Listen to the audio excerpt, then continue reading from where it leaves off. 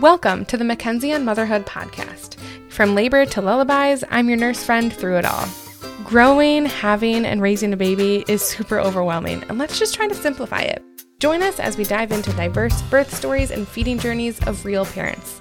Learn valuable tips and tricks from me, a labor and delivery and postpartum nurse, and a fellow mom. My goal is to help you find your power through knowledge and support as we embrace the joys and challenges of motherhood together. Friendly reminder, the information presented is for educational purposes only and not medical advice. See mackenzieonmotherhood.com/disclaimer for more details. Hey guys, my name is Mackenzie, and I'm the host of this Mackenzie on Motherhood podcast. I am a labor and delivery and postpartum nurse. I've been doing this for 7 years. I work night shift at the hospital, and I'm a fellow mom. I've got 2 boys. I've got a 3-year-old and a 1-year-old, so lots of energy in my household.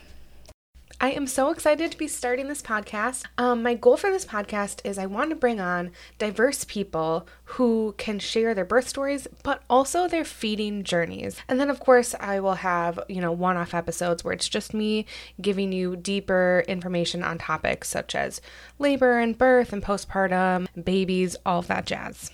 In this first episode, I'm excited to shine a spotlight on a topic that's close to my heart, which is feeding journeys. While the world of birth stories has many platforms, and I'm a labor and delivery nurse, I love a good birth story. I want to know every single detail about your birth. But I've noticed a gap when it comes to these stories, and it's infant feeding stories. We always hear birth stories, but we don't hear about the challenges and triumphs of your infant feeding journey. And I think it's hard to share your feeding journey, especially if it didn't go the way you planned. It's such a deeply personal experience, and every single journey is as unique as the parents and the baby involved. Whether you breastfeed or bottle feed, there are challenges, there are triumphs, there are so many feelings, and I feel like we kind of keep that to ourselves because, of course, there's the whole shame and judgment world of parenting that you don't want to say something and then have someone else judge you for it. But I think it's so important to hear everyone's stories and hear how there's such a wide range of how to feed your baby and a wide range of challenges that you might not expect to go through. And then you go through them and you realize, oh, hey, this person also had the same challenges as me, so I'm not alone. So this episode is going to be about my breastfeeding journey about both my boys. My first one, I had to use a nipple shield. He lost a lot of weight. I had mastitis, an oversupply. My second one, he had a tongue, lip, and cheek tie. So that resulted in a very hard couple months. All right, guys, so let's dig in. So my first baby, side note, I've got flat nips, guys, okay? I have flat nipples, and I was really worried about breastfeeding because I was like, what the heck is baby even going to grab onto? I was labor and delivery and postpartum nurse while pregnant with my first, so I've seen thousands of nipples, all shapes and sizes and colors, so I knew that my nipples were flat. So I give birth to baby, and he actually latched on right away. Of course, he nursed great in the hospital. And I only stayed about 24 hours in the hospital, and then I went home. So then the next day I go to the pediatrician for a checkup and a weight check. Baby has lost weight. We expect them to lose weight, and it's normal for them to lose up to 10% of their birth weight. That's considered normal. So his first weight check, he lost about 8% of his birth weight, which is within normal range, so that's okay. But they said, it's getting up there. Make sure that you wake up baby and feed him every 3 hours. So that's what I did. However, he was such a sleepy baby. It was really hard to wake him up enough that he wanted to eat and to keep him awake during the feedings. I remember getting him down to the diaper, changing a diaper, not even if it was clean, just wiping him with cold wipes, trying to get him awake, scratching his head, scratching his feet. I was doing everything to keep him awake for feedings. And it was also hard because I have flat nipples to latch a baby who's not super interested onto a nipple that's totally flat. I had a nipple shield in his nursery just in case I needed it, and so I used that one night, and it worked really well. He latched on, he stayed sucking, and I was like, this is great, I'm just going to keep using a nipple shield. However, I felt really, really guilty about using a nipple shield because at the time, the lactation consultant that worked in the hospital that I worked at, she was super, super against nipple shields. Nipple shields are like this like polarized topic, I feel like, in the lactation community. And please correct me, like email me if I'm wrong about this, but I feel like some lactation consultants are very against nipple shields and some lactation consultants are very pro nipple shields. So at the time, I was taught that nipple shields are really bad. So I literally remember like crying and feeling guilty about using a nipple shield. And my pediatrician actually told me, Mackenzie, if this is how we can get your baby to eat and breastfeed, then use the nipple shield. Like, this is how it's working. So why are you feeling guilty? If without it, it wouldn't be working as well. And I was like, oh yeah, that's true. You know, in my postpartum days, I couldn't think logically. So we go in for a second weight check and he's above 10%. He's lost a pound of weight and we need to start supplementing. So I start triple feeding, which is I breastfeed and then I pump after, and whatever I pump, I give that to baby plus formula. Whatever person can triple feed for weeks, oh my gosh, I salute you, queen, because it was the death of me trying to do all that because it takes so long that when you're doing this every 3 hours, you only get like a 30 minute and an hour break before you have to start the whole process all over. Because it takes, 45 minutes to nurse baby and then 30 minutes to pump and then feeding baby through a bottle, and they're already probably sleepy, so you're kind of force feeding them the bottle. Oh my gosh, it took forever. I remember setting my alarm every 3 hours to wake him up and get him undressed, really try to wake him up, to breastfeed him and then pump and then give him formula. It was just emotionally and physically exhausting. At the time, I felt really frustrated and really disappointed in my body because I'm taught and tell my patients in the hospital, oh, your mature milk supply will come in around 2 to 5 days postpartum. And here I am, day 6, and my baby's losing weight and I'm supplementing, and why is my milk supply not coming in? It basically took a full week for my full milk supply to come in, and then I got engorged and I was able to produce a lot more ounces, and then he started gaining weight and I didn't have to supplement anymore. I didn't have to pump anymore, and he was back up to his birth weight by day 15 of life. And it's what we want to see is baby back up to their birth weight or beyond by 2 weeks of life. Looking back, however, I think that breastfeeding and pumping after for so long kind of created an oversupply for me. And an oversupply is exactly as it sounds. It's a oversupply of breast milk. Your body is making way more milk than your baby really needs. And hey, oversupply, that sounds amazing. Wouldn't everyone want one? No. Oversupply it's a blessing and a curse. It is physically taxing to have such an oversupply. You get engorged all the time. It's painful. You're leaking breast milk, leaking through your shirts. You are at a much higher risk of getting clogged ducts and that turning into mastitis, which can be a breast infection and inflammation. It is not fun. And I felt like with an oversupply, all I did, most of my thoughts were literally consumed by when does he need to eat next? Oh my gosh, I'm really engorged. I need him to eat to empty me. It's not fun to have an oversupply. I did nurse with a nipple shield for about, I can't honestly remember. I want to say about 1 to 2 months is how we nursed with a nipple shield. And around 1 month, I would try to latch him on without the shield. And sometimes he'd get it right away and I'd be like, great. And then another time we'd try and he still needed that shield. So I would just try every feeding to not use it at first. And eventually he got more used to it and more used to it. And then we just completely weaned off the nipple shield. I went on to breastfeed him for 2 years and it was a great journey. I really enjoyed breastfeeding, and as much as I say I really enjoyed breastfeeding while I just complained about it, it's a love-hate relationship breastfeeding is, I think it's amazing to see your body create this milk for your baby. But it's also kind of amazing to look back and say, wow, I went through a lot of challenges and a lot of hard times, and we kind of, persevered through it. So I get pregnant with my second baby, and that's actually when I wean my first, because he only breastfed like once a day before bed, and I got pregnant, and it literally felt like shards of glass coming out of my nipples when he would nurse when I was pregnant, just due to like the breast sensitivity. So I just called it quits. He never really asked for milk again, and that was just the end of our journey. So I get pregnant with my second, and I'm thinking, hey, I just nursed a baby for 2 years straight. This is going to be a cakewalk.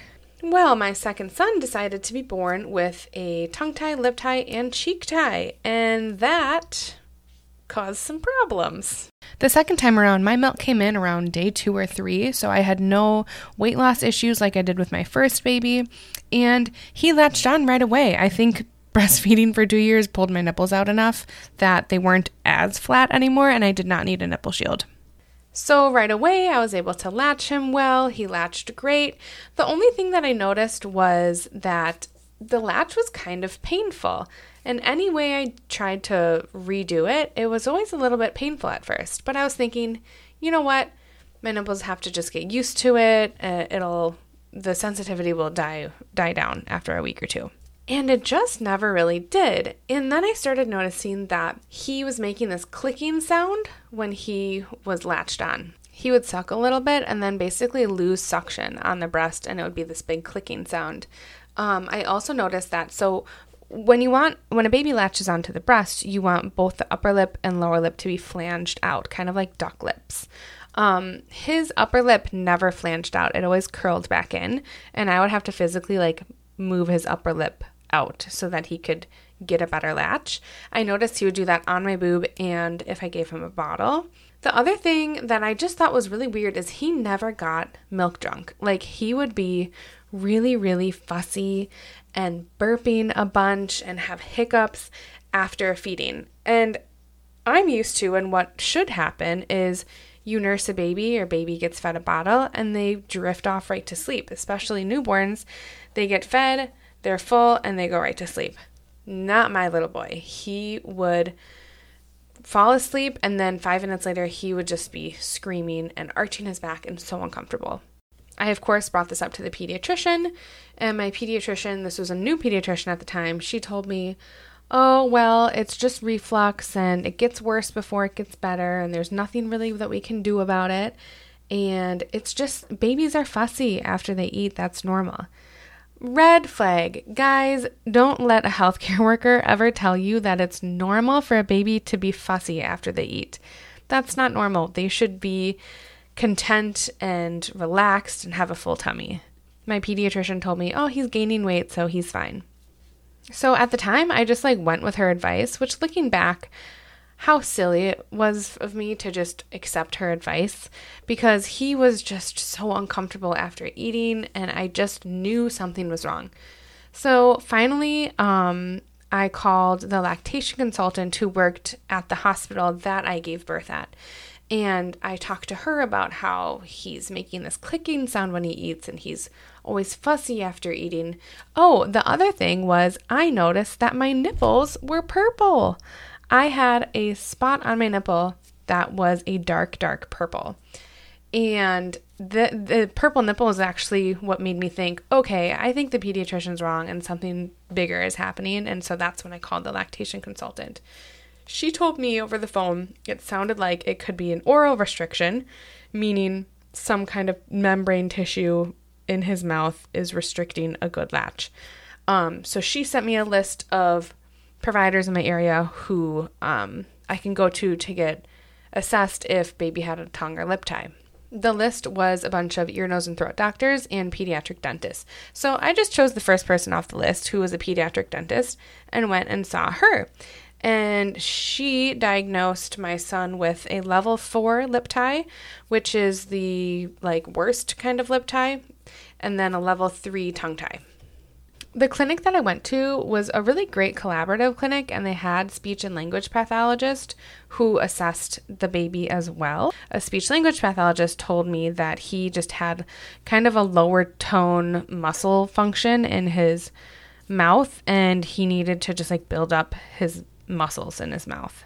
So I actually ended up seeing the speech language pathologist for 4 weeks before I was cleared to have him have his tongue and lip clipped.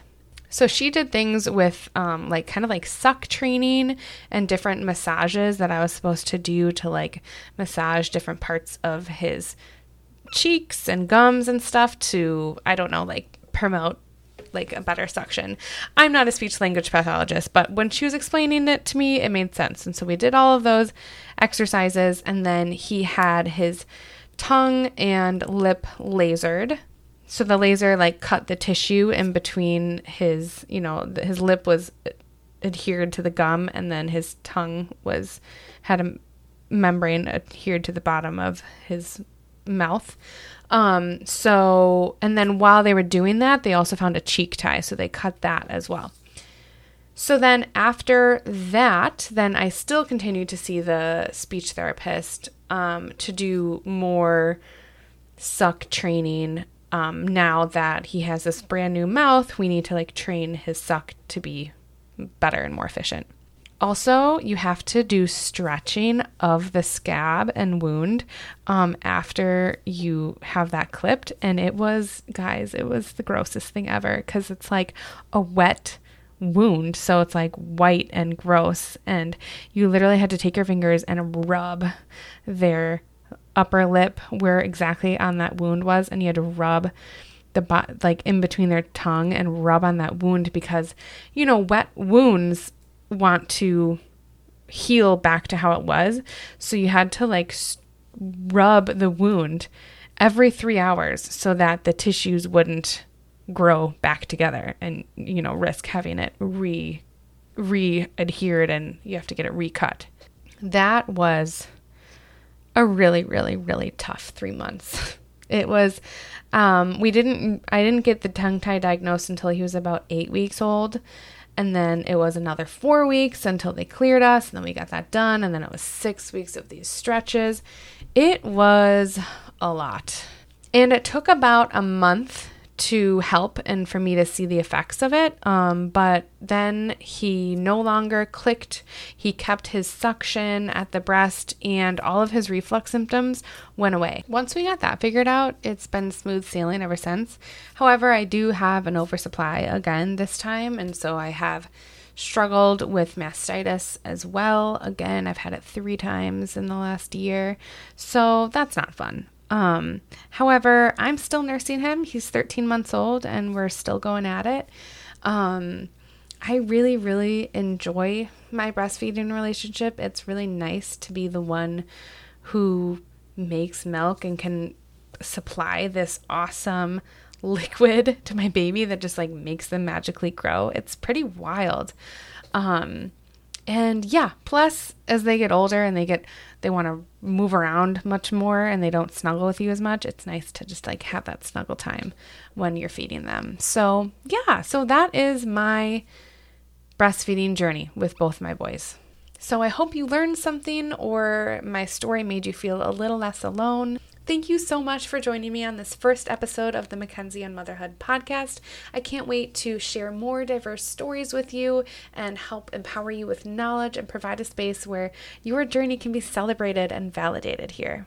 If you have a feeding journey or your birth story that you'd like to share, go to mackenzieonmotherhood.com/storytime and fill out a brief form, and I will reach out to you via email. Remember, every feeding journey is valid, and together we want to bring power back to these stories and embrace the incredible ways that we as mothers, fathers, parents can nurture our children.